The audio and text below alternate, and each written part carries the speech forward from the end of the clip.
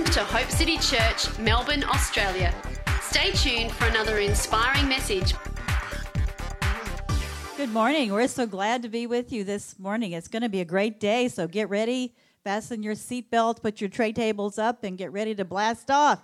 So I love going with my husband. When I get in a car, I forget that he's like a rocket ship blasting off, and I always remember to put my seatbelt on right away because we're going to blast off. So he does everything that way. So I am ready to go this morning to hear what he has to say. And just want to bless you with some dreams that I've had because God loves to visit, and he works the night shift, and I love that. And the last day of this year, the Lord said he's pushing the reset button. So he's restoring things, and I saw him pushing that. So the next two conferences we had were on restoration. So get ready for things to be restored, for families to come together. Yes, give God a clap offering. He's wonderful, isn't he? So good. And I saw the ship coming in, and it said dreams unfulfilled. So get ready for dreams that you've dreamed to come to life this year. So it's wonderful. And last night I had 4 dreams. I actually had 6, but the first 2 I thought, I know better than to do that, and I never do. But I was so tired I didn't get up because I thought, I know I'll remember. I didn't. So, but I remember the other 4. And the first one was I had a young person. She's probably 10 or 11. Can I say something? Yes. Yeah. These dreams are for you. What she's hearing is a prophecy for you in this church. So receive it like that. So she was probably 10 or 11, and I took the liberty to have her hairstyled and her makeup done. I thought, she'd really love that. And in the meantime, I was getting dancing lessons from someone else, and I wasn't enjoying it at all. I thought, this isn't my type of dance. I feel coerced to do this. And when the little girl came out from her session, she was just horrified, and she hated it. She wanted her mommy and wanted to leave, and when I woke up, I knew that the Lord was saying there's going to be a great youth revival and children revival in Melbourne, and it's going to be different, and it's not going to be our style, and we're just got to get over it because there are things that are not our style either, and we don't like to be forced into something that's not us. So get ready for uncomfortable youth revival. I've seen the kids doing unusual evangelism in my dreams, things that we would never, ever think of doing, but they worked. So just let them be who they are. Don't try to change the way it's going, but just allow them to have the freedom of the Holy Spirit to move, because they really hear. They have dreams, and they have visions, and they have healing, and they have all the anointings. They don't have a junior Holy Spirit. They have a big Holy Spirit in them and a big Jesus living in them. So just release them with your blessing and just watch what God's going to do here in Melbourne. So that was exciting. And then I had one about we were in battle, all of us, and we had our shields up, and we were just knocking them out with the shield, and the Lord says, shields up, shields up. But you know what the shield is? It's faith, the shield of faith. And the most battle that we do is with ourselves, isn't it? Our own mind and the things that we come against in our old nature. So the Lord was just saying, do battle with that mind. Don't let that mind take over. Get your faith shield up and let the Lord do something new and different, especially today. Let the Lord come in and change that mind, pulling down the stronghold of your mind. And anything that exalts itself against God, against Holy Spirit. And then I saw a big desk in another dream, and I was sitting at this big desk, and I knew it's for you. God has given us such authority, hasn't he? And he's giving you promotion right now. I'm just speaking promotion over you. This is a great year for promotion and increase. So God wants you to take that authority that you have. He wants you to go out, take it out to the streets, take it out to your communities. Don't have any fear. Do what he calls you to do. Do the last thing he called you to do if you didn't do that, and then move on ahead. He's given you great authority for the kingdom, in Jesus' name. And then finally, I love this one because I saw the door standing open in heaven. I know we were singing that, weren't we? And I attempted to go up there, but I just want to say, when that door is standing open, don't hesitate. Go through. Go through, because he has so much he wants to pour out for you. And today, as you're listening to the word, when you see that door opening in heaven and in your heart, just enter into that place. Enter into the realm of the Spirit, because I had another dream where came into our sanctuary and I saw a door open in the sanctuary, and I got a ladder which represents intercession going into the spirit realm, and I crawled up there, and I got up there and I thought, wow, there's a loading dock up here, and it was all open, and this big truck was backing up, and it was pouring out gifts, more gifts than you can imagine. I thought, wow, I didn't know this was up here. I should have come up here before. And then I saw there was another door. I could go even higher, so just take advantage of it. When you see the door opening, don't hesitate to go through. God does healings up there, pours out gifts like Solomon. He got wisdom when he was in the Spirit in a dream. Emotional healing. I have a lady that had dream after dream where the Lord was rolling over her with waves of healing from what she'd suffered as a child. So receive that today. As the word goes forth and the heavens open, that door opens up in your heart. Just go in there and let God do his work. Whatever he wants to do, he's going to do all kinds of things. He's going to heal you. He'll pour out gifts today. He'll give you the fire of evangelism. He's going to do all kinds of things. You've been asking things. So he's going to answer some of those questions today. So listen to Holy Spirit as he opens up the heaven over you today with his love. As his love pours out, there's so much that comes with it because it encompasses everything, doesn't it? So let the love of God wash over you and just see what he's going to do. He's going to do something individually in each person, something different. It's not going to be like the person sitting next to you. So don't worry about that person next to you today, because he's going to do something in you special. I just believe it with all my heart. So we bless you, and we bless the word this morning. I bless my husband. Lord, just pour out through him, Lord Jesus, like honey. Let it flow, Lord Jesus, like sweet honey, Father. But we can't get enough, Lord Jesus. We're so hungry. Yes, like a waterfall of honey, Lord Jesus. Roll over us, Father. We need you. We need more of your love, Jesus. Yes, Father. All of our insufficiencies, Lord, are met in you, Lord. So come, Lord Jesus. Come in every word, Lord Jesus. Come with your anointing, Father. Your rich, exquisite, extravagant anointing, Lord. Pour forth from your word today, Lord Jesus. Love you, God. Love you, Holy Spirit. Love you, Jesus. Amen. Thank you. Later. Amen. She is the best wife I have ever had. She's so amazing. Oh, my. We just lay in bed early in the morning and just go over our dreams. And it's just heavenly what the Lord has given to her. So I'm blessed. I'm a blessed man. All right. How many of you ever heard of Pardes? Some of you may have heard the last time I was in Melbourne. I shared this, I believe. Pardes. Good. It's always good to learn stuff, isn't it? Yeah. It's an acronym, PRDS. If you are ever to take notes, this might be a time you want to do that. PRDS. It is an acronym of an ancient rabbinical level of teaching the Word of God. And many of you, let's say it this way, all of us, we have to get to a deeper level in the Scriptures. Many people have told me that they don't read their Bibles much because they're just not getting reality out of it. And this is one reason why I'm trying to bring forth this passionate translation that will be heart level, from God's heart to our heart, accurate to the Scriptures, totally accurate, but conveying the passion of his heart for us.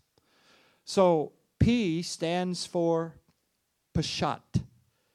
P-A-S-H-A-T. It is the Hebrew word simple. It is the simple meaning of every Bible verse. Let's just take a Bible verse, shall we? How about Jesus is born in Bethlehem? Can you take that literally? Absolutely. It is the truth. It is what it says. And all of the Bible is what it says. So the other three levels don't necessarily negate the first one. Now, I get super mega bored on that level. I've read the Bible through every year many times. I've tried my best to absorb the teaching of the Word of God. I've sat under some of the greatest Bible teachers that I know that have walked the earth. I've really been discipled and taught by great teachers of the Word. So I love that level of Scripture, and that's where most Bible teachers operate. The second level is remez, R-E-M-E-Z. Remez means hint. It's a Hebrew word for hint. In every Scripture, there's a hint of something better, something deeper.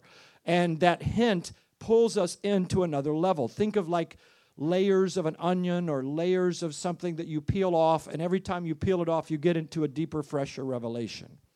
Now, remez is the hint. So let's take the verse. Jesus was born in Bethlehem. What hint comes out of there? A lot. He was born. Jesus was born.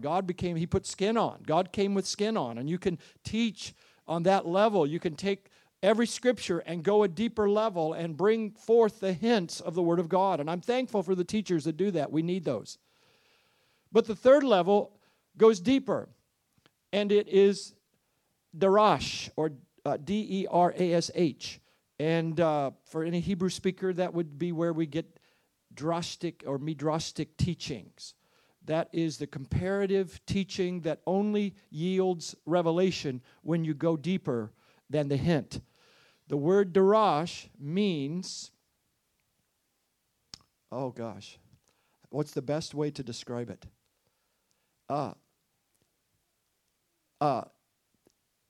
Darash means comparative. It also takes us into a deeper level. And I really like the Bible teachers that go there, that can bring the revelation of the Scripture that is available for all of us. But the fourth level is where Jesus taught, and it's where the prophets taught. And this is why the book of Revelation is a closed book until you get into this level. And any teaching on the revelation that does not get into the sod level where the author John took it, because all of John's writings are that fourth level. It's sod, S-O-D. S-O-D is the Hebrew word for secret. It is the revelation of mystery. It's the secret of the Lord. The Scriptures. Let me have the book of Proverbs, sweetheart, if you have one with you. Proverbs 25:2. Did I mention about the Passion Translation? Did I tell you about that? Proverbs 25:2. Thou shalt pick up the Passion Translation, and thou shalt read it, and thou shalt be blessed when thou doest. Proverbs 25:2. In most of your translations, it says, it's the glory of God to conceal a matter, but the glory of kings to seek it out. Okay, that's not what it says. First of all, the word matter is dabar. It is not a matter. The word dabar is used 800 times in the Scriptures for the Word. It's the glory of God to conceal His Word. But that's not really what it says. It says God hides His Word in His glory. God hides the revelation of His Word. God conceals the revelation of His Word in the hiding place of His glory. But the honor of kings is revealed by how they thoroughly mine out the deeper meaning of all God says. In other words, if you're going to get the revelation of the Scriptures, you got to go into the glory to get it. Because it doesn't come through the tiny portal, the tiny little spot called our brain.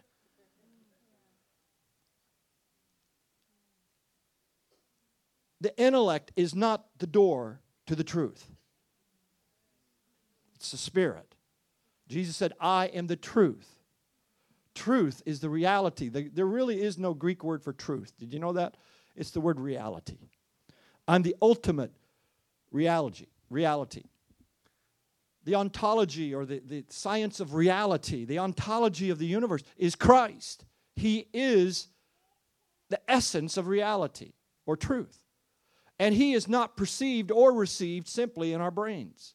This is why you can know all about the Bible and go out and do wicked, vile things.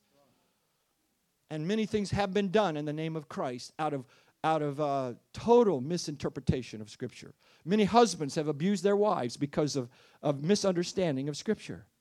Could I give you one?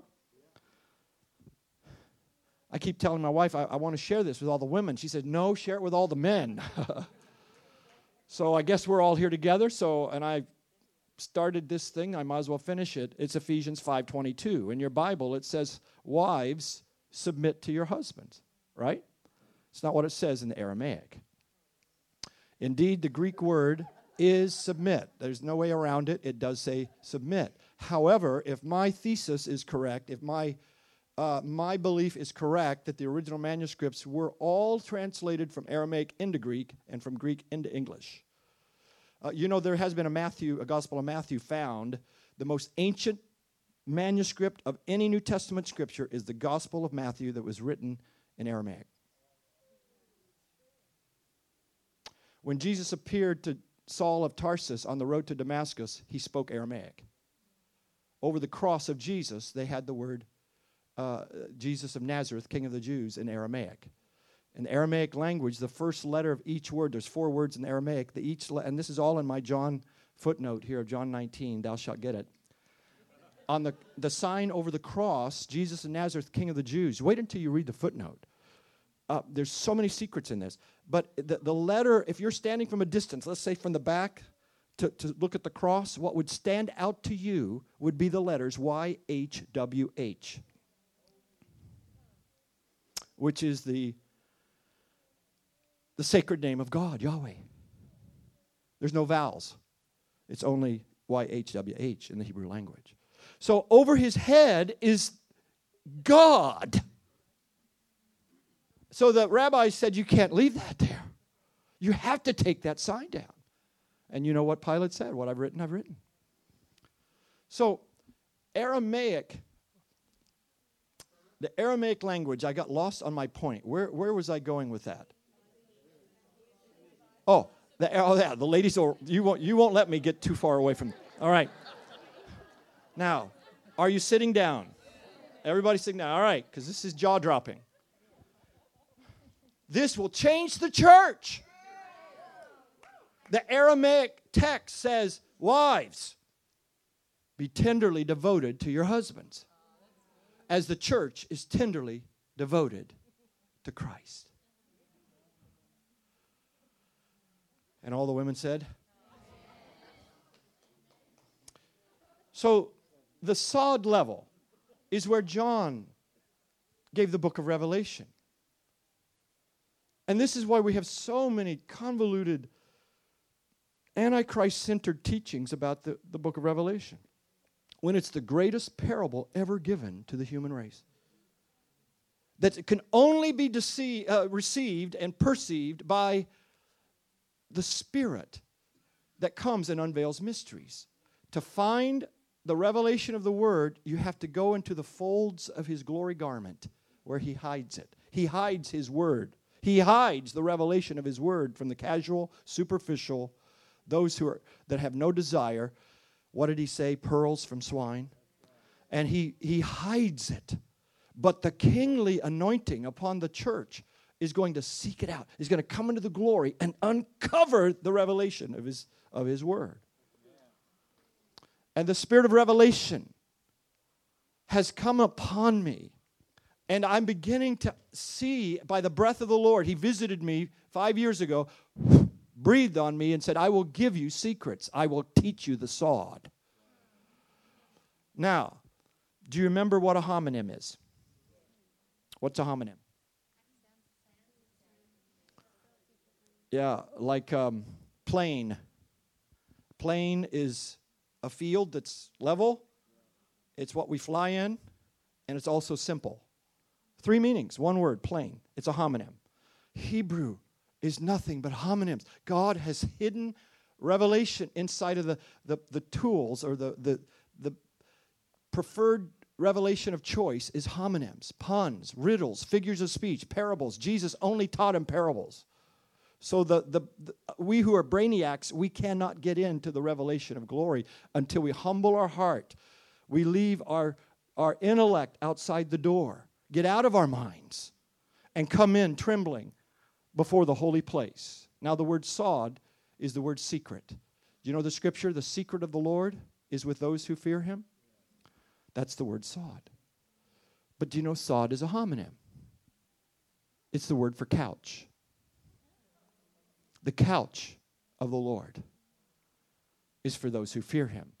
Now, the word fear, sadly, the word fear, in the universe of meaning of the Hebrew word for fear, there's 4 specific, clear understandings and appropriate context that should be used before we just say fear. Sadly, in English, every time that Hebrew word is translated, they put it in the fear of the Lord. But what it also means is to bow down and surrender, to adore, to kiss, to love. It can be a very intimate term, but it's also the fear, the love of a monarch. So therefore, there is a fear aspect, and it can be translated terror or dread. I understand all of the etymological issues around that word fear. However, God is not going to put you on the couch just to scare you. The secret of the Lord, the couch of the Lord, is where intimate friends share secrets. Listen, mate, you don't want to sit on a couch with somebody you don't like. Awkward. My mommy's calling, I have to go. You know, you're going to come with an excuse to get out of there. It's just strange. But if it's somebody you like or somebody you love, then you drop your guard, you share secrets, you give intimacies, you let the communication in your heart flows together on a couch. So a couch becomes a picture, a metaphor of where the Lord meets his lovers. It's called the mercy seat, friends. It's the throne of grace. He gives revelation secrets to those who'll sit with him in the throne of mercy. So that's what that scripture is saying, and we have to take our understanding of the Bible into sod. I'm telling you, this generation, they love it, they like it, that's all they live in. They see the visual, they're into the creative, the pictorial, the textures of sounds, the nuances of poetic expression. This is totally this generation. So I'm born out of season. I'm running with the 20-year-olds because that's who I am inside. Gray hair, but I'm really that 20-year-old, like some of you still, I see it on your faces. You are too. So the sod level, the Song of Songs, is 100% mystical. You can't take it literal. Did you see the picture of the guy, the artist that drew a picture of the Shulamite? Her neck like a tower with 1,000 shields hanging on it. Her nose like a tower of Damascus. Her hair like a flock of goats. She had real bright red lipstick, and her teeth were all fluffy sheep. Big belly button, the goblet of wine with wheat pouring out of her everywhere. I mean, literal. How can you take that scripture literal? When Jesus said, I am the door, he doesn't mean he's that door. He's not a literal door. He's not a literal sheep or lamb. He's the sacrifice for us. He's the portal into glory and revelation truth. So metaphors, symbols, pictures become God's way of bringing the heart out of the natural into the spiritual. And the church of Melbourne has to get out of this. Has to get out.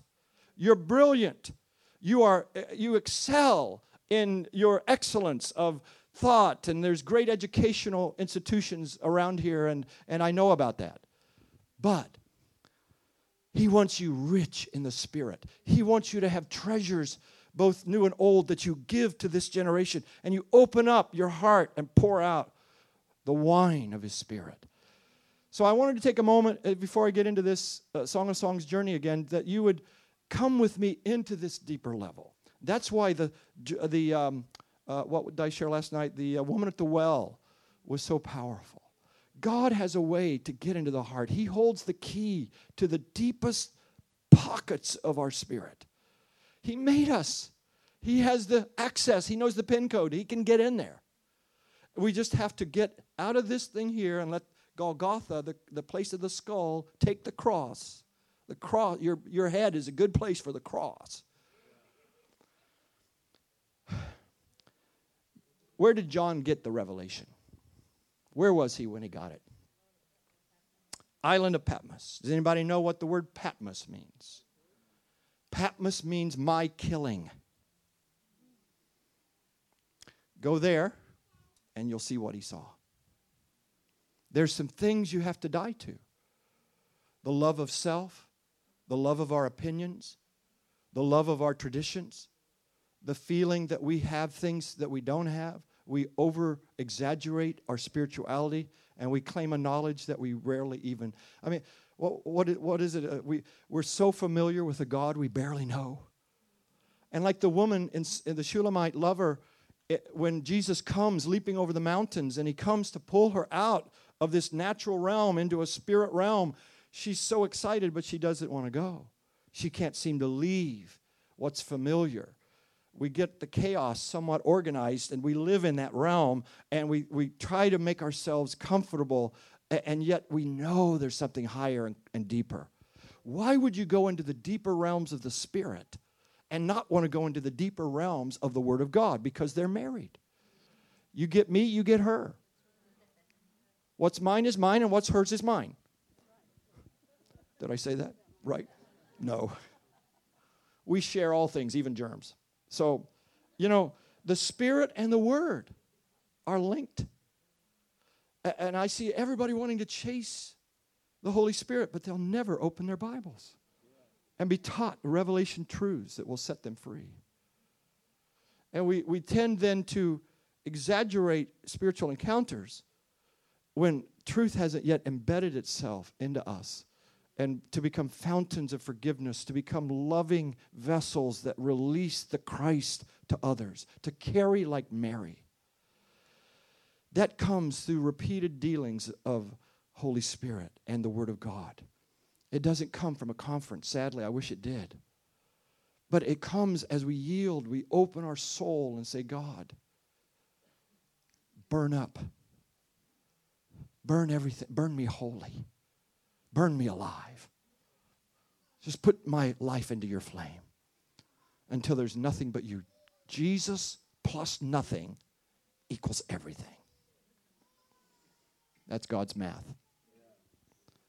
So the Song of Songs. Thank you for coming this afternoon or this morning and joining us. And I want to take us through a few chapters. This afternoon we will have the seal of fire. I want to pray over every single person, I think, if I am strong enough to do that, and I think He is my strength. Amen. But I'd like to pray over each one of you and release the seal of fire. Then tomorrow I have a prophetic word for this house, for this church, especially the children's ministry. Is the children's pastor here today? Where are you? Yeah, there you are. I've seen you already. So I have a clear word for you tomorrow. So let's work this out timing-wise during the service, so that, because I know you may want to slip out with the kids. I don't know how that works, but we'll make it work. The word Shulamite and Solomon, same Hebrew word, right? We are one with Jesus Christ. This is your story. This is about you. This is your journey into the heart of God. And this is how Jesus pulls you with a tractor beam of love and draws you and irresistibly brings you into the place of Christ's fullness. So how does He do it? Telling her how horrible she is, how she fails Him over and over and never gets it right, and loads expectations upon her that not any human being has ever fulfilled except Him. Is that how He matures His church? So unlike many churches today that will always remind us where we fail. But Jesus will only remind you of your destiny. Because your history ended 2,000 years ago, you no longer have a history. It doesn't matter what you did last week. Let's get a scandal going. It doesn't matter what you did last year. Your history ended with 3 nails. It pierced forever and silenced forever the voice of accusation that would rise up against you. And now sins and iniquities I will remember never again. So God is the lover, and Christ comes with God with skin on, and comes as a human being, and he appeals to every part of our humanity. We're drawn to Him, the winsome, loving way that He speaks, that He deals with us, that He moves us closer into His heart. When we deserve a lecture, He gives us a kiss. There's not a leader anywhere like this, folks. You're not going to catch Him, in a mood swing, a bad mood, the PMS, prophetic mood swing. You'll never catch Him in a prophetic mood swing. He's always He's just who he is. He's the same yesterday, today, and he'll always be the same forever. So we approach him with this bold assurance that he's going to win the day. Love will win the day. Love will conquer my darkness. Love will pull me out when I don't feel like I'm strong enough to go on. His love is the answer. So, chapter 1 concludes as they lie down in green pastures, the verdant pastures, and she looks up and sees the rafters, the balconies of glory over her head, and she goes into the trance. And then she acknowledges in chapter 2, verse 1, I am the rose of Sharon. Folks, I don't want to ruin your worship songs, but the bride is the rose. The Shulamite is the rose of Sharon. This is not Jesus speaking. This is you acknowledging before God, I am the one he loves. I'm the one he sings about. The word Sharon can be translated his song. I'm the theme of his song. I'm the one in cherishing love that he's sung his melody over me. His lyrics make me dance. There's something in me that jingles when he is near me. And I'm the lily of the valley. And he speaks and says, yes, you are my darling. Oh, I like that word. That's better than Mufasa. Hakuna Matata. You are my darling. Don't tell the person next to you they're your darling. We'll get problems going here. But the Hebrew word darling, if you're interested, is a compound word that is a joining of lover and friend. And so Jesus says to you, you're my lover friend. Can I say every man wants that? Every woman wants that? A lover who is a friend, who is a lover, who is a friend. And Jesus has found it in you. You are the perfect match. You're the perfect partner. You're everything he bled to death for. You are the reward of his sufferings. You are the joy set before him. You are the very passionate desire of his heart. Wait till I tell you this afternoon what he says to us. So you're the rose. So everybody say it. Let's have Shulamite practice. Everybody say, I'm the rose and I'm the lily. Now, lilies in the Bible are always a picture of God's precious people. The book of Hosea, the book of Isaiah, even Matthew, Jesus said, consider the lilies. The lilies are those pure in heart. They are sacred, scented lovers of God that have passionate hearts to be holy in him. You are all a field of lilies in my eyes. So a lily among thorns. You're a lily surrounded by thorns.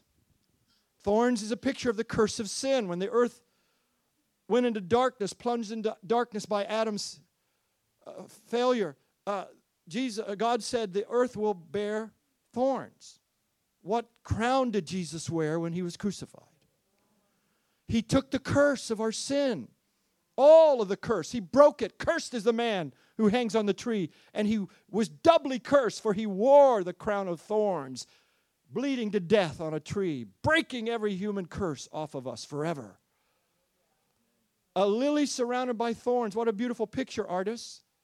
In a thorn bush, a lily springing up, starting to sprout. That's who you are. You're surrounded by problems. You've got issues at home. Your money's not perfect. Your health may not be perfect. Your family is, whoa, shall we talk about that?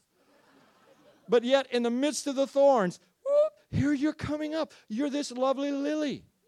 And he reaches into the thorns and pierces his hand to pluck you to himself.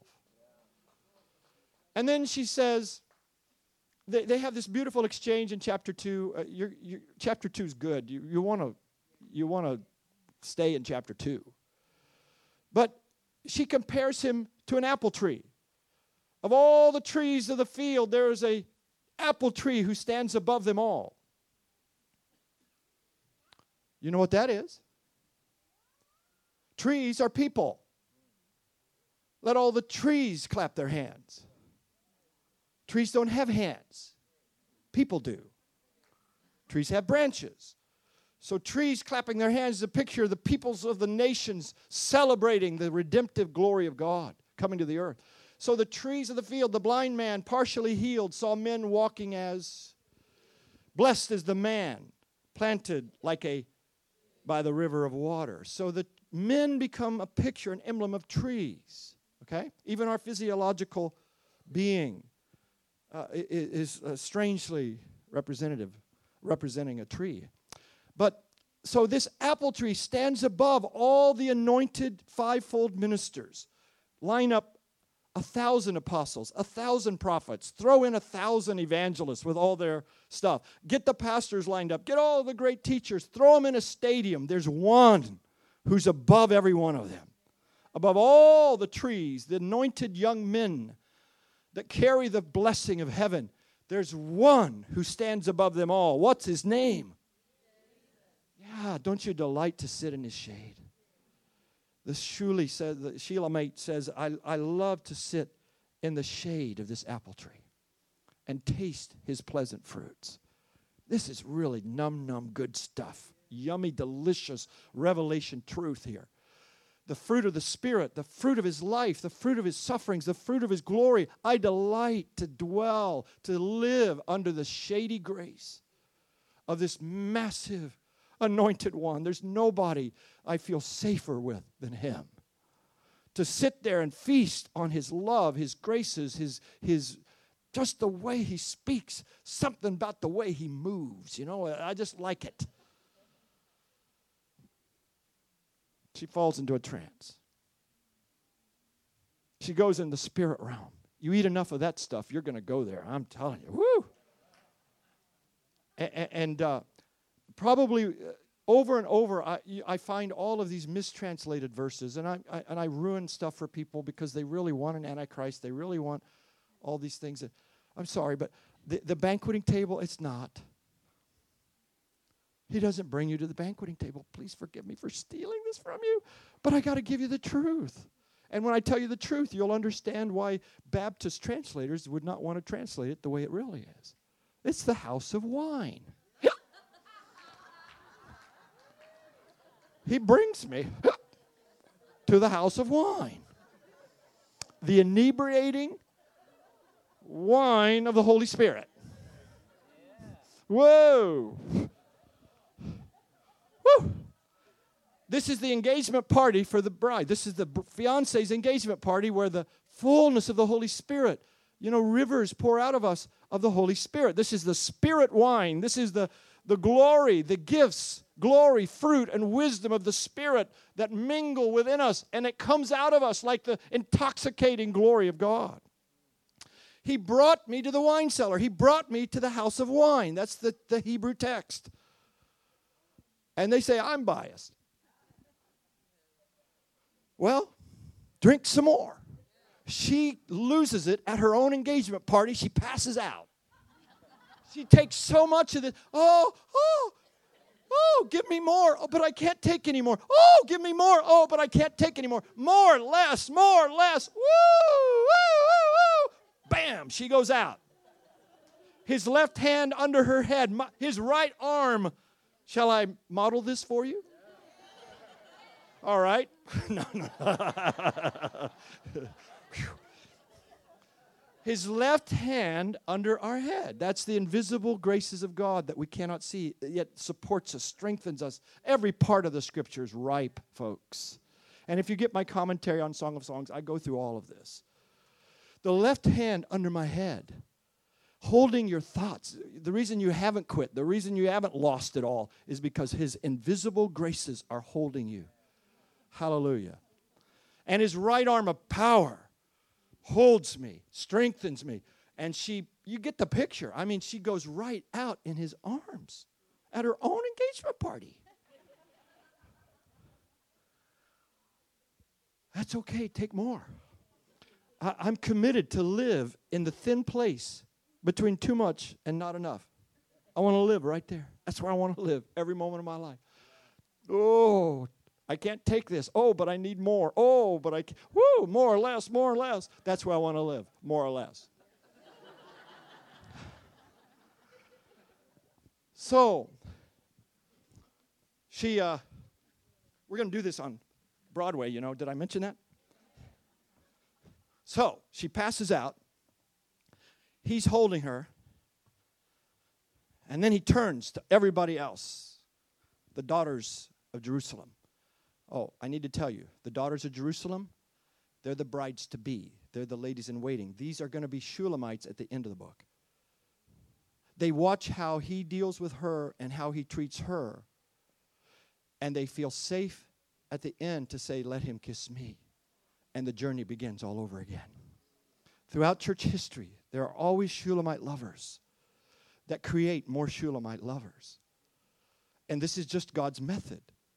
This is how he sweeps over his body, his bride, is he raises up a lover who raises up lovers, who raise up more lovers. And throughout history, a steady parade of Shulamite lovers has given us tracks by which we follow into his heart. So he says to all of the daughters of Jerusalem, she's passing out, curtain's about to close, curtain's about to drop. He turns to them and says, I charge you in the name of Bambi.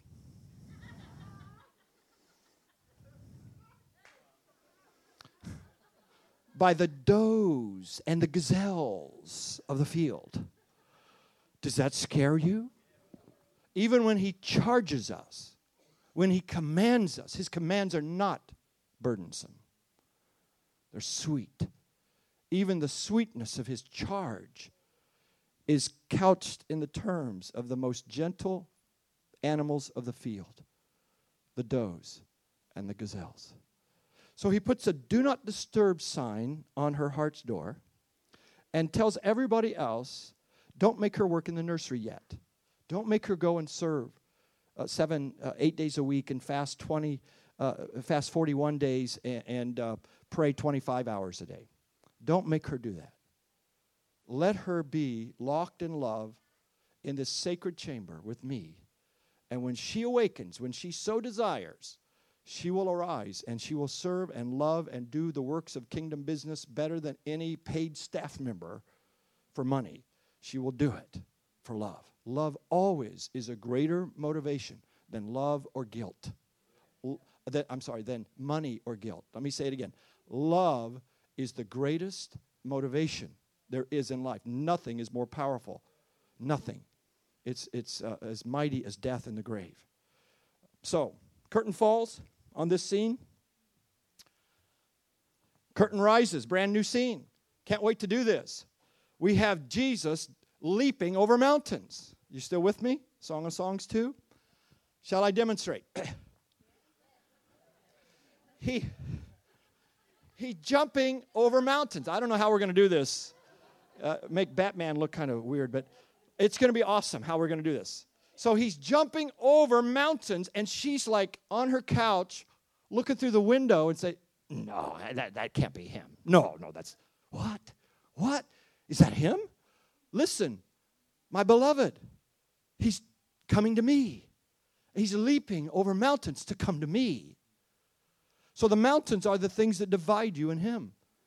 Mountains of pride, mountains of fear, mountains of I'm not good enough, mountains of I'm not ready, mountains of I can't do mountains. So he comes leaping over the mountains to her. She's sitting on her couch, looking through the wall. It says the patchwork, the lattice, the patchwork of her soul. He looks through the windows of her soul, and he sees that she's not ready to go. But he comes leaping to her and says, arise, my love. Come into a new place. Get out of conferences, meetings, sitting in church services endlessly, and now it's your turn to jump on mountains. Arise into a new realm. Come into my world as I have come into yours. I will give you grace to leap in resurrection power, for only a king of resurrection could leap over mountains. Everything that we think is impossible, he leaps right over it, and it's nothing to him. And all those mountains that you look at the horizon, you say, well, how can I do this? I'm never able to do this. I don't have money. I don't have this. I don't have, when you're single, it's like, I'm not married. And you get married, and you go, why did I do that? And then you say, but I don't have kids yet. We got to have kids. Oh, give me kids. And you get kids, and you go, oh, give me a babysitter. Give me a nanny. And then it's like, oh, God, when are my kids going to leave home? And then they leave home and say, oh, God, when are they going to call me? When are they going to come back? Then they come back. Yeah, and they come back. When are they going to leave again? When am I going to have grandkids? When are my grandkids going to leave? When can I get my house back? And we have all of this living out in the future. We always have another time, don't we? Someday, I'm going to do this and be that. And we live in this fantasy that we call our prophecies. And instead of stepping into the realm of glory, we simply live in this, I hope so realm. And I want to get you out of hope so. Lock the doors, nobody leaves until you get out of hope so. And you step into his world where nothing is impossible. I'm not the right person to come and tell me your dreams and your vision and your destiny, because I'm going to help you do it. And I'll motivate you. I'll get you moving towards, let's don't talk about it. How many other speakers have you come and told about you're going to do this someday? Do it. Get off your couch. You're not made for that couch. You're made for his couch. So he gives her 7 things. He gives her 7 revelations. And I don't have my notes with me, but therefore I'll have to skip over it. But it's in my book, and it's in the commentary, and actually you can find them in the translation as well. But he says, the winter is past. Let's see if I can remember them. The winter is past.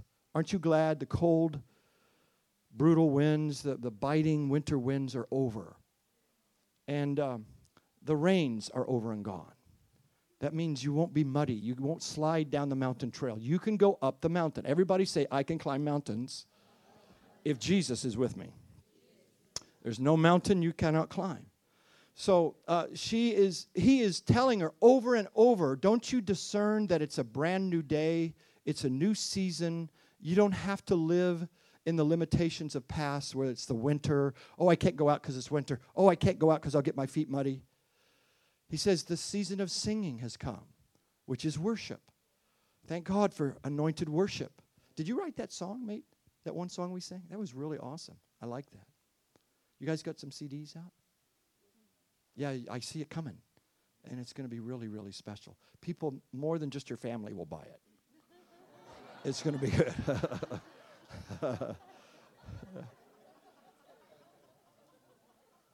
I saw it while you were, I go, man, that's a really good song. You need to come out with that, and others as well. But beautiful. Awesome. Aren't they wonderful? You know what he loves about this couple? Everything. How long you been married? 30, 50, 700, 18 years.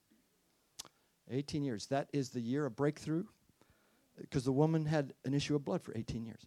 So you're going to have a breakthrough physically, spiritually, and in your marriage this year. This is an awesome. When's your anniversary? Yeah, I was going to say you just had it, and you noticed something kicked in on this 18th year. God has his hand on you. You're going to be doing some international travel, so make sure you got the passport. I'm sure you do.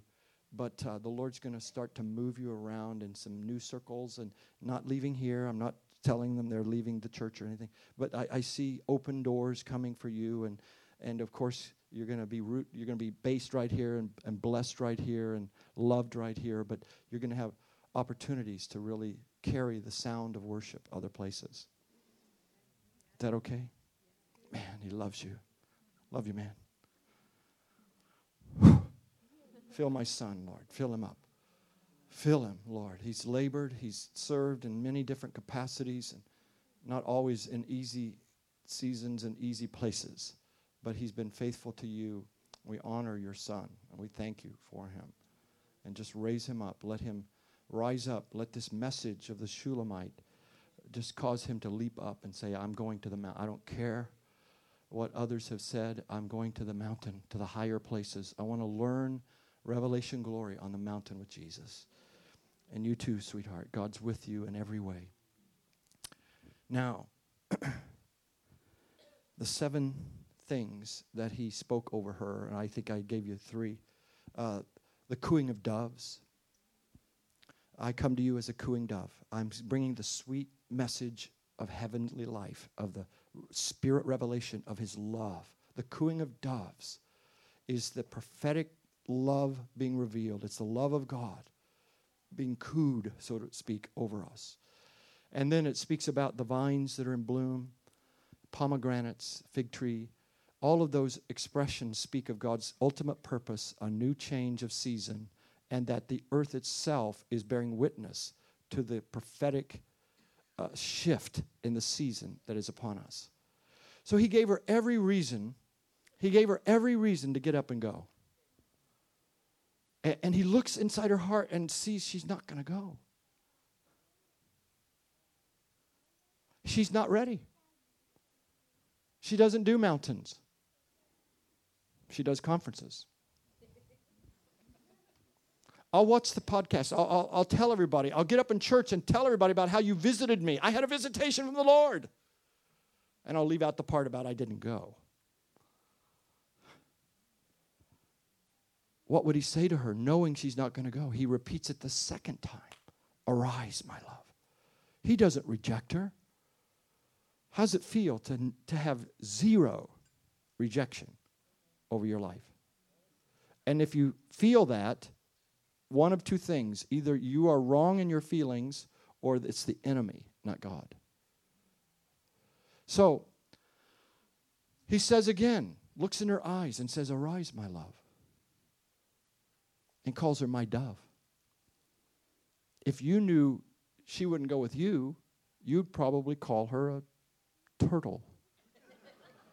Why you tortoise? Why you wallaby? Why you buzzard? But what did he call her? What animal did he choose to compare his bride to? Beautiful dove.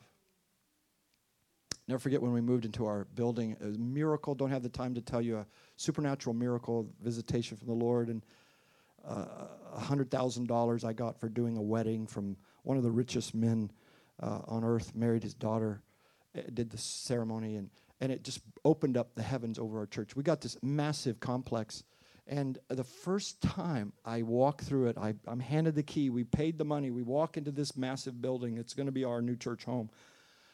And I just weep. And I go out to my car, and as soon as I drive off from the car park, a heavenly dove, a white dove, visibly comes right in front of my windscreen, and for about a kilometer, follows the same pace as the car. And I'm staring at this dove saying, oh, I hope I don't hit anybody, you know.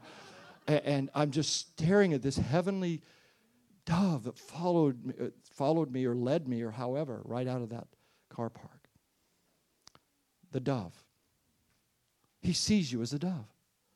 Because you're beginning to get revelation. The dove's eyes, you have the eyes of a dove. You're like a dove because you're able to see in the Spirit. You're able to see and perceive revelation. And then he says to her, my dove, I have hidden you in the cleft of the rock. I have placed you in the cleft rock. You know what that is. I didn't put you in a cage, but I put you into my wounded side, the rock that was cleft open, the rock of ages, Jesus Christ. I've hidden you in my wounds. I've wrapped my heart around you, my dove. I've not locked you in a cage. I've put you into my heart. My dove in the cleft of the rock, and the secret stairway of the sky, the hidden stairway, the secret escalator, that ladder that Jacob saw, that glory realm. I have placed you where I'm going to take you. Somebody will get this. I've already put you where I'm going to take you. And you don't want to come? But I see you there already. You see, he says things that are not as though they are. And he prophesies he prophesies into our destiny. Isn't it beautiful that you're already seated in heavenly places? So go get it. Why haven't you gone up there? Why don't you go? Why don't you rise up? Rise up means get out of this world. In Revelation 4:1, when Jesus says, come up here, it's not the rapture. It's come into this higher realm. Come into my realm. He stands at the door and knocks. Revelation 3:20, 2 verses later, that same door that he's knocking on stands open into the heavenly realm. It's in you. Did you catch that? It's the same door. Revelation 3:20, Revelation 4:1. One is your heart, the other standing open in heaven because it's now in you. You need a new heaven and a new earth. The one you have isn't working that well. Okay. So, we're hidden, it says. Doesn't Colossians 3 says we're hidden in the heavenly places? Our life is hidden with Christ in God. So all of the terms of Song of Songs, Paul has taken. I'm going to write a book someday on the Pauline theology from the Song of Songs. I'm convinced Paul the Apostle got his deepest revelation out of the Song of Songs. And the hidden dove, the stairway in the sky, way up there, that is all Pauline teaching. Seated in the heavenlies, those he justified, he glorified. We are those heavenly people that we seek the heavenly things, don't we? Okay. Then he says to her, show me your face. Show me your face. How many times have you prayed, Lord, show me your face? And he has to say, I'm sorry. Show me your face. Who wants to kiss a bride with a veil on? Yuck. I mean, really, you ever gone to a wedding and the guy's kissing his bride with a veil? No. You lift the veil. Show me your face. Get the veil. Get shame off of you. The lifter up of your head. Show me your face. I want to see your face. Unveiled. No mask. Who you are. Without shame. Look in my eyes. Well, you know about the Apostle Paul, where he got converted, right? It was on the road to Damascus.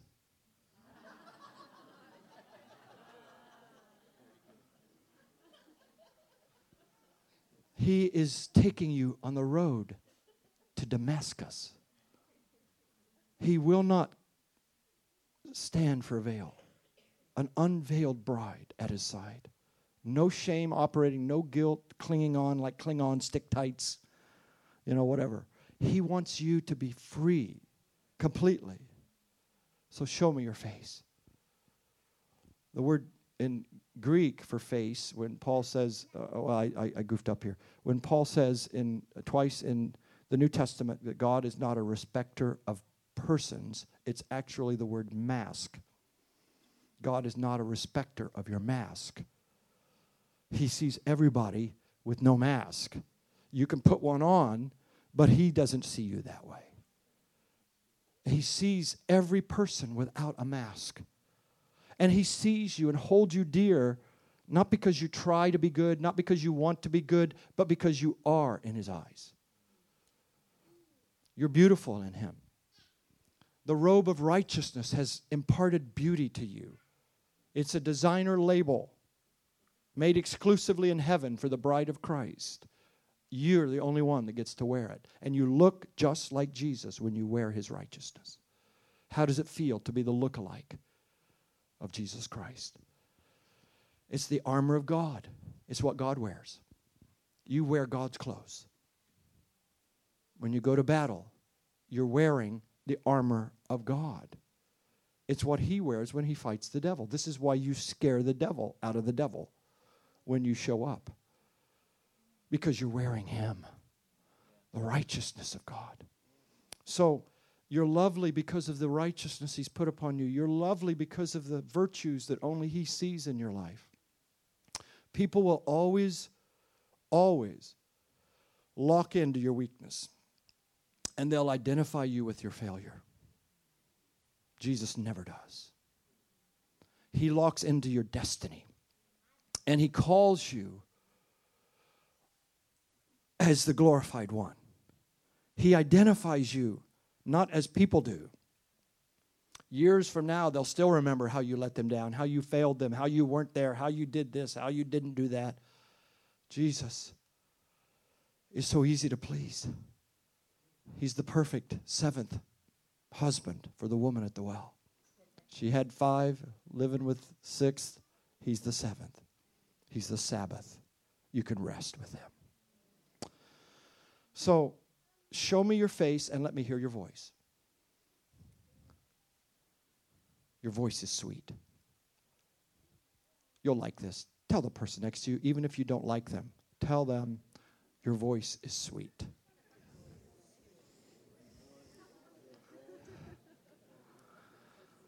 Your voice is sweet as you sing and worship. I believe showing him our face is worship. We come before him with our face uncovered. Nothing to hide, nothing to gain, nothing to lose, nothing to prove. We just come before him. You say, but I'm not worthy. That's so 60s. That is so not relevant anymore. Can I help you with this, my friends?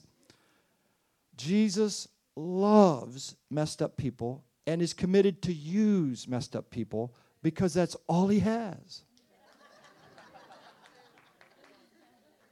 That's all he got. That's why he loves messed up churches. He loves him. You want to run from a church that's not perfect? He runs right into the door you opened and says, all right, go ahead. You'll just ruin that one down the road too. Jesus loves. Listen, I love my grandkids. They come over and mess up my house. They put crayons on the wall. You know, they tear things up. They break stuff. They ruffle up my hair. You know, they'd sit next to me at church before I get up to speak, and they purposely just rip everything and do this because they knew Grandpa was going to go. I don't know. It's my grandkids. You probably have perfect ones, but I've got mine. I like mine. I'm going to keep mine. But I don't care if they're immature. Yeah. I don't care if they're not perfect. Don't you ever say anything bad about my grandkids. I love them. And I know you do too. You're no different than I, or I'm no different than you in that regard. But if we imperfect fathers and grandfathers have that heart, do you think Abba, our daddy, Papa God, doesn't care and love and enjoy immature, weak, feeble people? He loves you. He doesn't wait till you get to heaven to enjoy you. He's thrilled about you right now. Not when you die and live better and glow in the dark. Right now, he likes you. You're perfect in his eyes. You're unique. There's nobody like you. You're the chosen one. And I shared with you last night, chosen means you've come out of the Word to be a Word. It's the Logos that created you. The Word is being made flesh again and again and again in his people today. And we're the lookalikes of Jesus. The Father loves the Son so much, he's going to fill the earth with people just like him. He's the perfect Son, the model, patterned Son, firstborn of many glorious ones that are going to fill the earth. Psalm 16:3, he delights in you. The glorious ones, that his delight rests on you right now. Isn't that great? But he knows what's keeping her back. It's the same thing that keeps you back. Fear. Don't look now, but the person next to you has fear issues. You don't. But the person next to you has significant fear issues in their life. They fear failure. They feel inadequacy. They feel that if I go up the mountain trail, I'll probably slide down. I'm not really good at doing mountains and a dark trail with a man I barely know. You want me to run up to the mountaintop? And the fear thing just has held on to us. Men have it too. This is why they overcompensate and try to be somebody they're not, instead of the little boy God has made them to be, that needs a father's love and the compassion of a spouse. So he's going to address fear. What is it in the Bible that casts out fear? What is that? Perfect sermons cast out fear? Perfect worship songs that cast out fear? What is it that casts out fear? Pounding the pulpit. Where were you Wednesday night? It's time to double tithe. Where, and we get this exhortation thing, and we really feel like the church is to be exhorted instead of loved. But the wife has to be tenderly devoted. And are we not tenderly devoted to him? So how does a husband pull the affection out of his bride? And how does a husband prepare the bride and make a bride love him? could I suggest, men, that you love her first? We love because he first loved us. Wouldn't it be great if the men first loved their wives? And then they would find the perfect, beautiful, radiant thing that I have? Beautiful one? Did I tell you I'm in love with her yet? So fear. And can I tell you where fear comes from? Compromise. It comes from duplicity, double-mindedness, the ambivalence of our heart that loves him one day, doesn't the next, and we know it. And we're afraid that we're not genuine, we're not truly his, because we have these moments of insanity. We have these moments of the beast nature that comes out of us. You know, Paul says, I fought with beasts in Ephesus. Well, I fought with a few since I've been in Australia. And the beast is a clear picture of human nature, but the beast thing comes in us, the raging, wanting our own way, consumed about our issues and our hurts and making everybody know about it. That beast nature. And so she is fearful because there's pockets in her heart, there's places, corners in her heart that have yet to be committed and submitted to God. They're called foxes. So he says, catch the foxes. Let's go on a fox hunt. Let's catch foxes. Let's go after those little critters inside of you that sneak out in the dark, in your dark moments, those morose moments, melancholy days, that come out at night and eat away on the budding vineyard of love I put inside of you. Let's catch these foxes. If we catch them, you'll come with me to the mountains. And I love the way he says it. Let us do it together. I'll help you. And I think I brought that out in the translation. But we'll do it together. We will catch these foxes. Is there anybody else in the Bible that caught foxes? Samson. Anybody know how many he caught? 30. He caught 30 foxes. And he tied their tails together. Can you see the YouTube of that moment when you're tying? Can you imagine how happy the foxes are that you're tying their tails together? Can you imagine what they're doing while you're trying to get this done? And let's add a little drama to it. He puts a torch between their tails. Woo! He puts a burning torch, ties a torch onto their tails, and then kicks them out into the wood, hay, and stubble of the Philistines.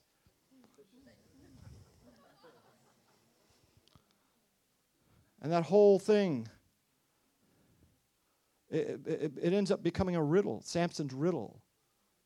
And he said, if you solve the riddle, you have the answer of life. And you get 30 linen garments. What does a priest wear? How old do you have to be a priest? 30 linen garments. It's how you enter into the priestly realm of loving, serving God. If you'll solve the riddle, you enter in. Shall I move on or give you the riddle? Okay. Out of the eater, something to eat. Out of the devourer, something sweet. Now, the obvious meaning of the riddle goes back to the secret that Samson had with the lion. On his way to a hot date, went online, found the girl, ran into Philistia.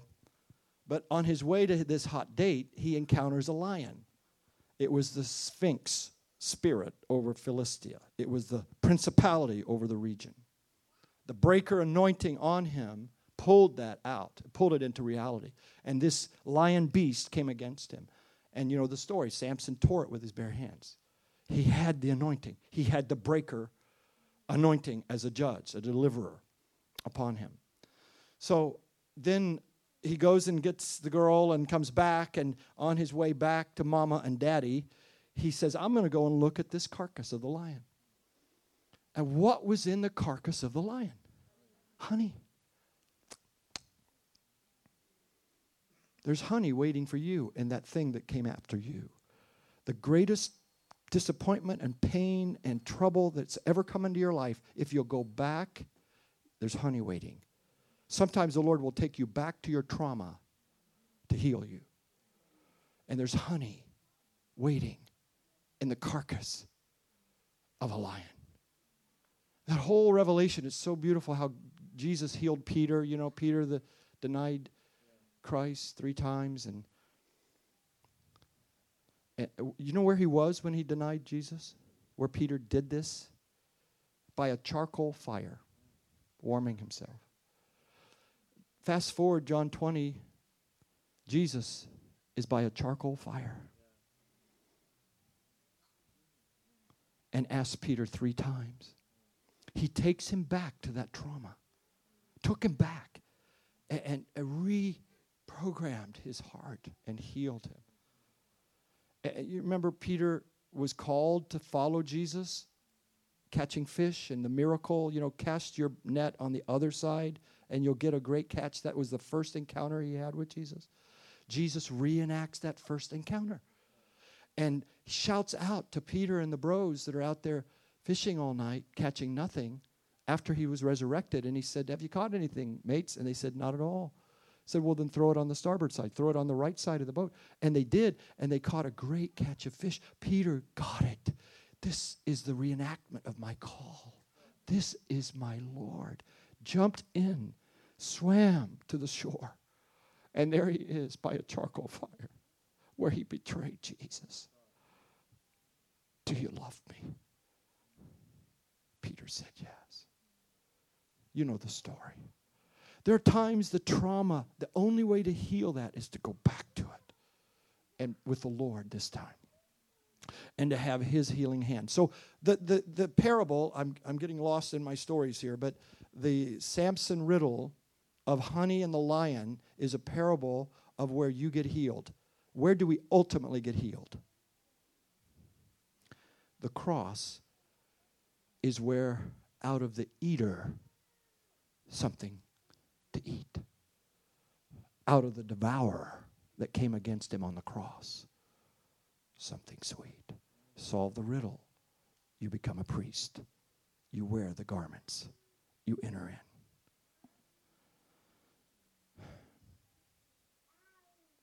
So she turns him away and says, "I can't go right now.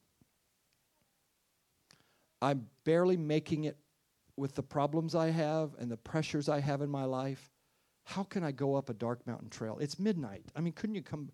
So she says, "Until the day breaks. Until the shadows flee. Until I have no more doubts and I see clearly." When everything has disappeared. Doesn't that sound like us? Someday I'm going to follow Jesus. Come back when I'm ready. I'm not ready right now. So she says to him, "Turn." And it's actually the word return. And I bring this out in the translation with footnotes. But the Shulamite says to her lover, "Go back where you came from. I'm not ready to go. You jump over mountains. I sit on couches and watch church services on TV. I don't do mountains. That's all, I don't do mountains. It's midnight. I'm scared. I barely know you, but I love you so much. But I just don't feel like I could just leave everything and go off into a realm where I'm not familiar. So turn and go dance on the mountains of Bether, or the mountains of separation. It's the Hebrew Bether, and it means the mountain gaps. Go and jump over the mountain gaps without me. Come another time. Powerful moment on Broadway as the lights dim in the theater and it begins to shine upon the Shulamite's face. And as the king, the lover of her soul, for the first time in their tryst, in their in this journey they're making together, for the first time, he actually leaves her. He turns around. And the pain shows on her face as she realized, I just said no to my lover. And he turns. And he goes up the dark mountain trail without her. You know the movie Field of Dreams, where the baseball player kind of fades into the cornfield? This is how we're going to do it on Broadway. He's going to slowly, you'll see him going up the trail. I need steps right here, but that's okay. If I was really prophetic, I would just do it without steps. He goes up the dark mountain trail and fades out as the curtain falls. And the last thing you see is the face of the Shulamite. No. I said no.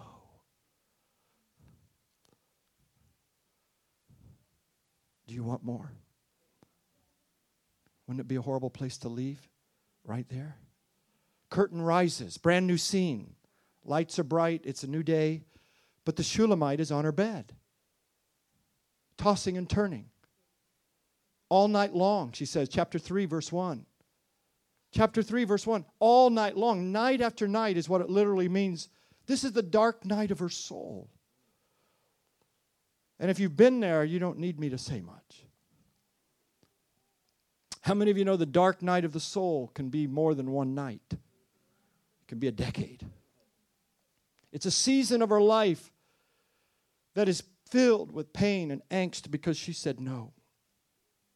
So she's turning night after night. Where is my lover? Do you know there are some issues in our life we can't blame the devil or our pastor or other people for? You can't blame your husband. You can't blame your wife. You can't blame anybody, your boss. Those are issues that I bring upon myself. Right? I wish I could blame the devil for everything. So she says those amazing words, I will get up now. I'm going to break depression. I'm going to get out of this bed. I don't belong in a bed. I belong on the mountains. It's almost like it's the turning point for her. Sometimes pain does that to you. Sometimes pain, grief, sorrow, hurt, the curiosity of why did this happen, all of that can move us closer to God if we will let it. It's the hidden mysteries of his ways. He whispers in our pleasure and shouts in our pain. She takes the covers off and she puts her robe on and she goes out into the city. Now the city is the church. The local church is the city. It has government, boundaries, people, activities. Didn't Jesus said the church is a city set on a hill? And Abraham looked for a city whose architect was God. So the city church, keep in mind, because it's going to be important to you later on, but the city church is a picture of her going back into the fellowship she left. Because a lot of times depression, pain grows in the dark. Sin grows in the dark. Depression grows in the dark. If you'll turn the light on and get with God's people, if you can't find Jesus, he's hanging out with his people, folks. So get back in to the fellowship of the saints and come back into the warmth of the fellowship of his love, and we'll grow together in our journey. We'll lovingly forbear and put up with the stuff of one another so that we can find him whom our soul loves. So she discovers the watchmen. Now the watchmen are a picture of our spiritual leaders. They're watching over us. They're overseers. They watch over our souls. And they're taking care of the city. They're taking care of their flock by night. They're good watchmen. Thank God for good watchmen like what we have here in this house here. Thank the Lord. Because in chapter 5, they're not. And if you've been around very long, you'll find out there's abusive, controlling leaders that, whether they mean to or not, wound, hurt, and harm and hinder the bride of Christ. But thank God, chapter 3, she meets the good ones. And she holds on to them and says, have you seen him whom my soul loves? Can't you see that, Pastor? People coming into our church, and it isn't like, where's the children's ministry? What they're really saying when they come into our church is, have you seen him? Do you know him? And can you give me him whom my soul loves? And pastors come and go. Churches rise and fall. Movements are here and then fade. But have you seen him whom my soul loves? Eternity is in our hearts. We must live for the eternal and interpret life out of that eternal realm within us, the breath divine, where dust and deity have kissed inside of us. So, scarcely did I get past them that I found him. Oh, I have to tell you something. When he walked up the dark mountain trail without her, He left her, right? No. He'll never leave or forsake. He only walked up far enough that she couldn't see him. But he was hidden there. And when we do this on Broadway, there'll be a screen, or I think they call it a scrim, whatever they call it. It's a very thin, light veil, and you'll be able to see him, the shadow of him. Yeah, you'll see him the whole time as she's on her bed looking for him. Where is he? Where's the one I love? Why won't he come to me? Well, he's waiting for you to get out of bed. You don't belong in a bed, princess. You belong on the mountaintop. I mean, if you're going to rule at his side, start now and go up. So, you have to go past your leaders. Scarcely had I gone past them that I found him. Could I say to you, my friends, go past their failures. Look past their weakness. Go past their virtues. Go past where they may limit you. Go beyond. Find him. And if they're good leaders, they'll rejoice that you find him. And true spiritual leadership, apostolic fathering, is an aquarium. It's being an aquarium. A see-through servant with one fish inside. His name is Jesus. That's the leadership model of the last days. So, then the screen lifts, and there he is in full glory. And she sees him, and like Mary in the garden, held on to him and would not let him go. Remember that episode where she thought he was a gardener? He is, just not what she thought. And she held him and would not let him go. And he had to say, Mary, excuse me, I have to go see the Father. And the Shulamite, like Mary, holds on to him, and she wants to bring him back to her mother's house. Now, the mother's house is the womb of the church. We're all born again in the church. We were given life by our father and our mother. This is why you honor the Father and the church, which is your mother. You honor the church. You love her. Because this is where we were given birth. And it's especially real to me because I was born again in a church. It's where I received Jesus as a burnout freak. And God gave me life, kissed me with mercy, and gave me life. And since then, my wife and I start churches. We love churches. We go to the mission field to plant churches. Now we oversee churches. Now we father churches and bless them every way we can, consult churches, etc. So you're not going to get very far with Jesus if you don't like his bride. You're not going to get far with me. If you want to be my friend, love my wife. Be nice to her. And you become very attractive to me. You're very, very alluring to me. I want to get to know you better because I see the kindness. And I think the Lord is saying, if you love me, love my bride. Because we're always together. My church, my bride. So, the scene closes. The curtain falls. This is a short scene. And again, she's hanging on to the feet of her beloved. And what does he say? I charge you in the name of Bambi. There he goes again. And once again, he tells the ladies, the daughters of Jerusalem, which when we do this on Broadway, they'll always be in every scene. They're watching. They're observing. And at the end of the book, as the drama ends, I want to do this where the last scene is they're the ones that in tears, they suddenly are on a mountainside saying, let him kiss me. And the saga begins all over again. So they're with her at this point. So he turns to them and everyone in the theater, everyone watching this journey, and says, don't bother her. Don't disturb my love until she is ready to arise. Curtain falls. I think I have time for one more scene. Is that okay? And then we'll all go get lunch. And Pastor Andrew's going to buy everybody lunch today. So that's... as we run out the door real quick here. Now, the curtain rises, and it's a brand new scene. This is perhaps one of the most powerful scenes in the book. Curtain rises, and it's filled with smoke everywhere. The whole theater, smoke of glory. Who is this rising up from the wilderness in a pillar of cloud and smoke? It's Jesus Christ, ascending in the clouds. It's the one who came up out of the wilderness of human existence. It's God incarnate who's going back to his glory realm.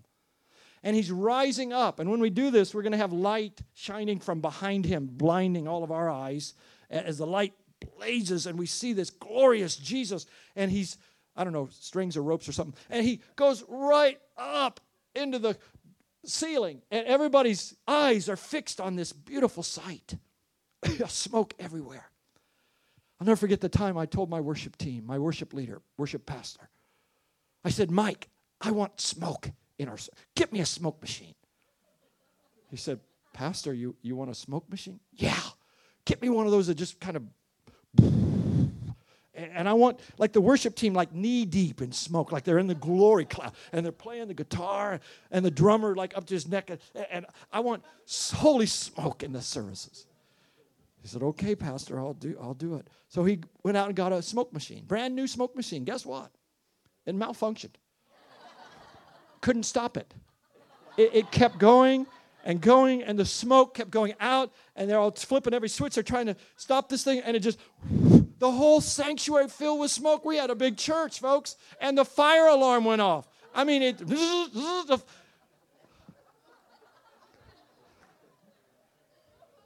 I said, okay, get rid of the smoke machine. It's better to have the real than the phony any day. So we sold it. I don't even know if they told him it wasn't working or not, but we sold it.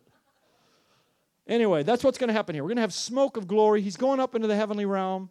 Every eye fixed on him, and they forget to see what's on the platform. It's the marriage carriage. It's called a palanquin. It's the thing where these real buff men, like I used to be, mini skirts, armband, long hair, and on their shoulders they're carrying the king and the queen. No, they're sitting on like cushions or something inside a veil of this little, and they're carrying it. He forgot to tell you. You don't have to go up the mountain trail. I'll take you there. I will carry you. I will carry you. He just wanted her to say yes, and he would give her the revelation. It's not, the race is not to the strong or to the swift. It's not the labors of our hands. It's his grace in our time of weakness. Isn't that beautiful? He's going to carry you. The bride and the groom in the marriage carriage. Hey, is there anything else in Israel's history that was like carried on shoulders that they went through the wilderness and they carried, what was that? Oh, the ark. You need to read my footnotes. Because you're going to ride on the ark of covenant. You're going to sit on the mercy seat.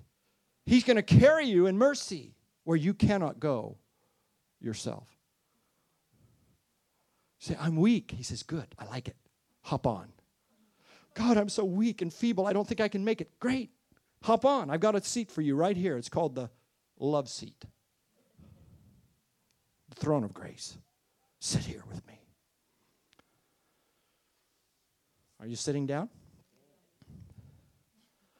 I found the mercy seat. Please don't go to Israel, look for it. I found it. There's not going to be a temple rebuilt. Sorry, folks.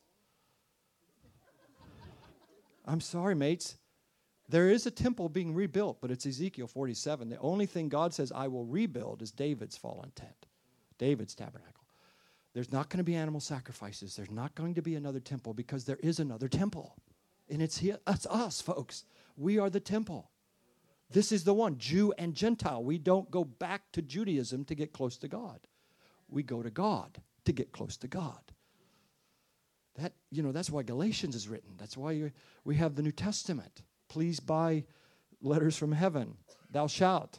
And I explain these things that Judaism has been, God brought us up through that beautiful tree of Judaism, and we honor that. And you'll never accuse me of anything other than that. I have paid a price for my love for Israel. I'm taking a team of 100 people to Israel. Thou shalt come with me this year.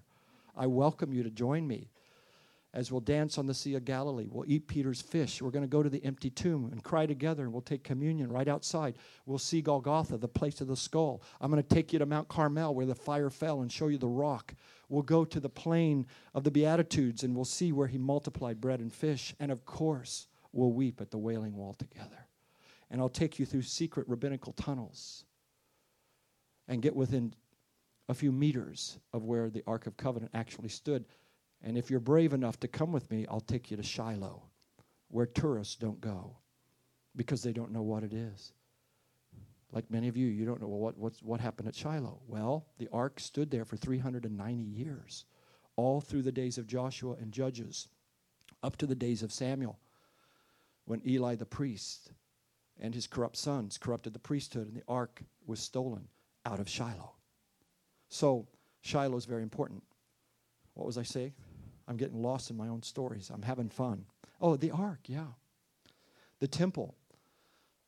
The temple of Ezekiel 47. You should read that. And it talks about a river coming out of the temple. And did not Jesus stand at the temple and say there's going to come a river out of you? A drink becomes a river. A drink becomes a river. Wow.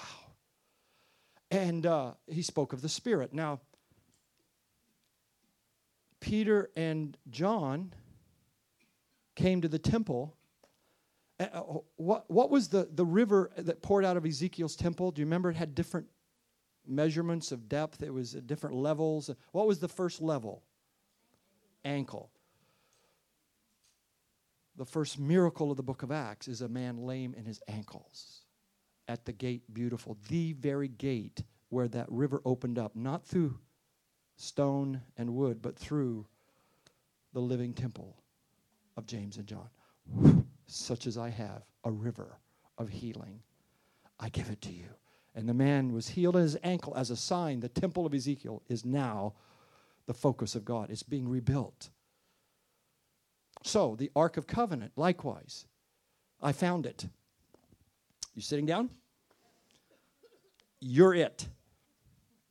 You are the Ark of Covenant. Wood and gold, humanity, deity, overlaid one upon another, encircled with a crown of gold. You've been crowned with glory and honor. Has blood been sprinkled on you? Are there angels overshadowing you? Aren't you carried in grace throughout your journey? And here's the thing. The same thing that's in you is what was in the ark. 3 things. The golden jar that had manna inside of you. Aren't you a golden jar? Aren't we vessels of honor? A golden jar that has the mystery bread. I call it wonder bread.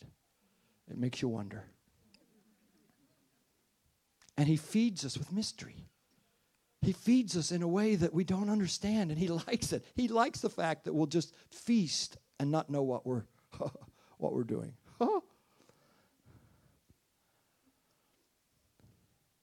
The golden jar of manna. The second thing is Aaron's rod, resurrection stick, almond branch that left in the Holy of Holies, as you know, holy place. It budded up with blossoms and fruit and bud, blossom, and fruit right out of that almond branch.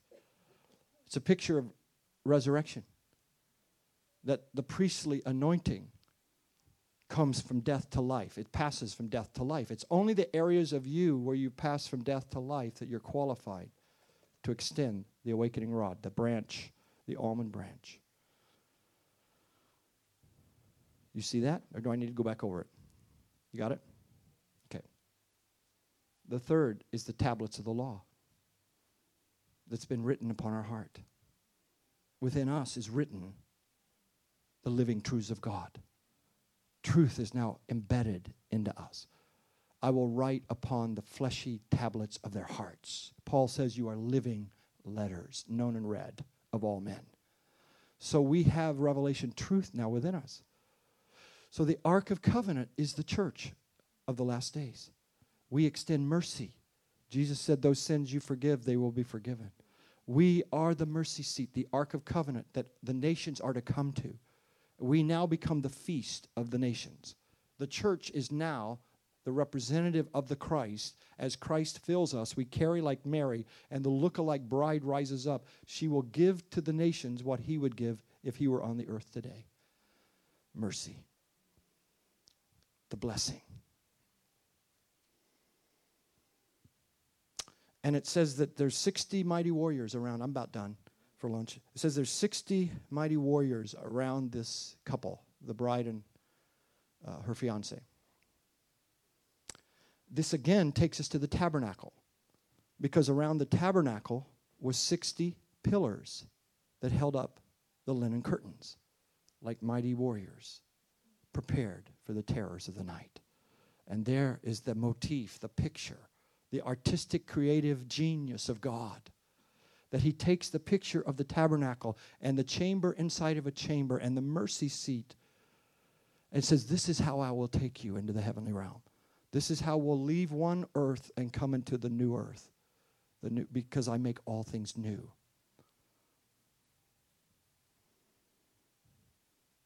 Aren't you glad that he didn't say, behold, I make all things old?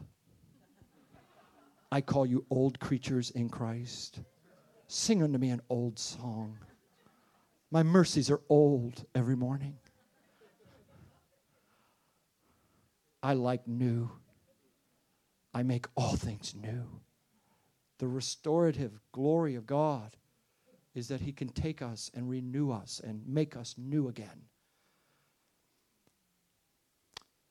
So the curtain falls as the daughters of Jerusalem all chant and say, come out, everyone, and look at the bridegroom on his way to his wedding.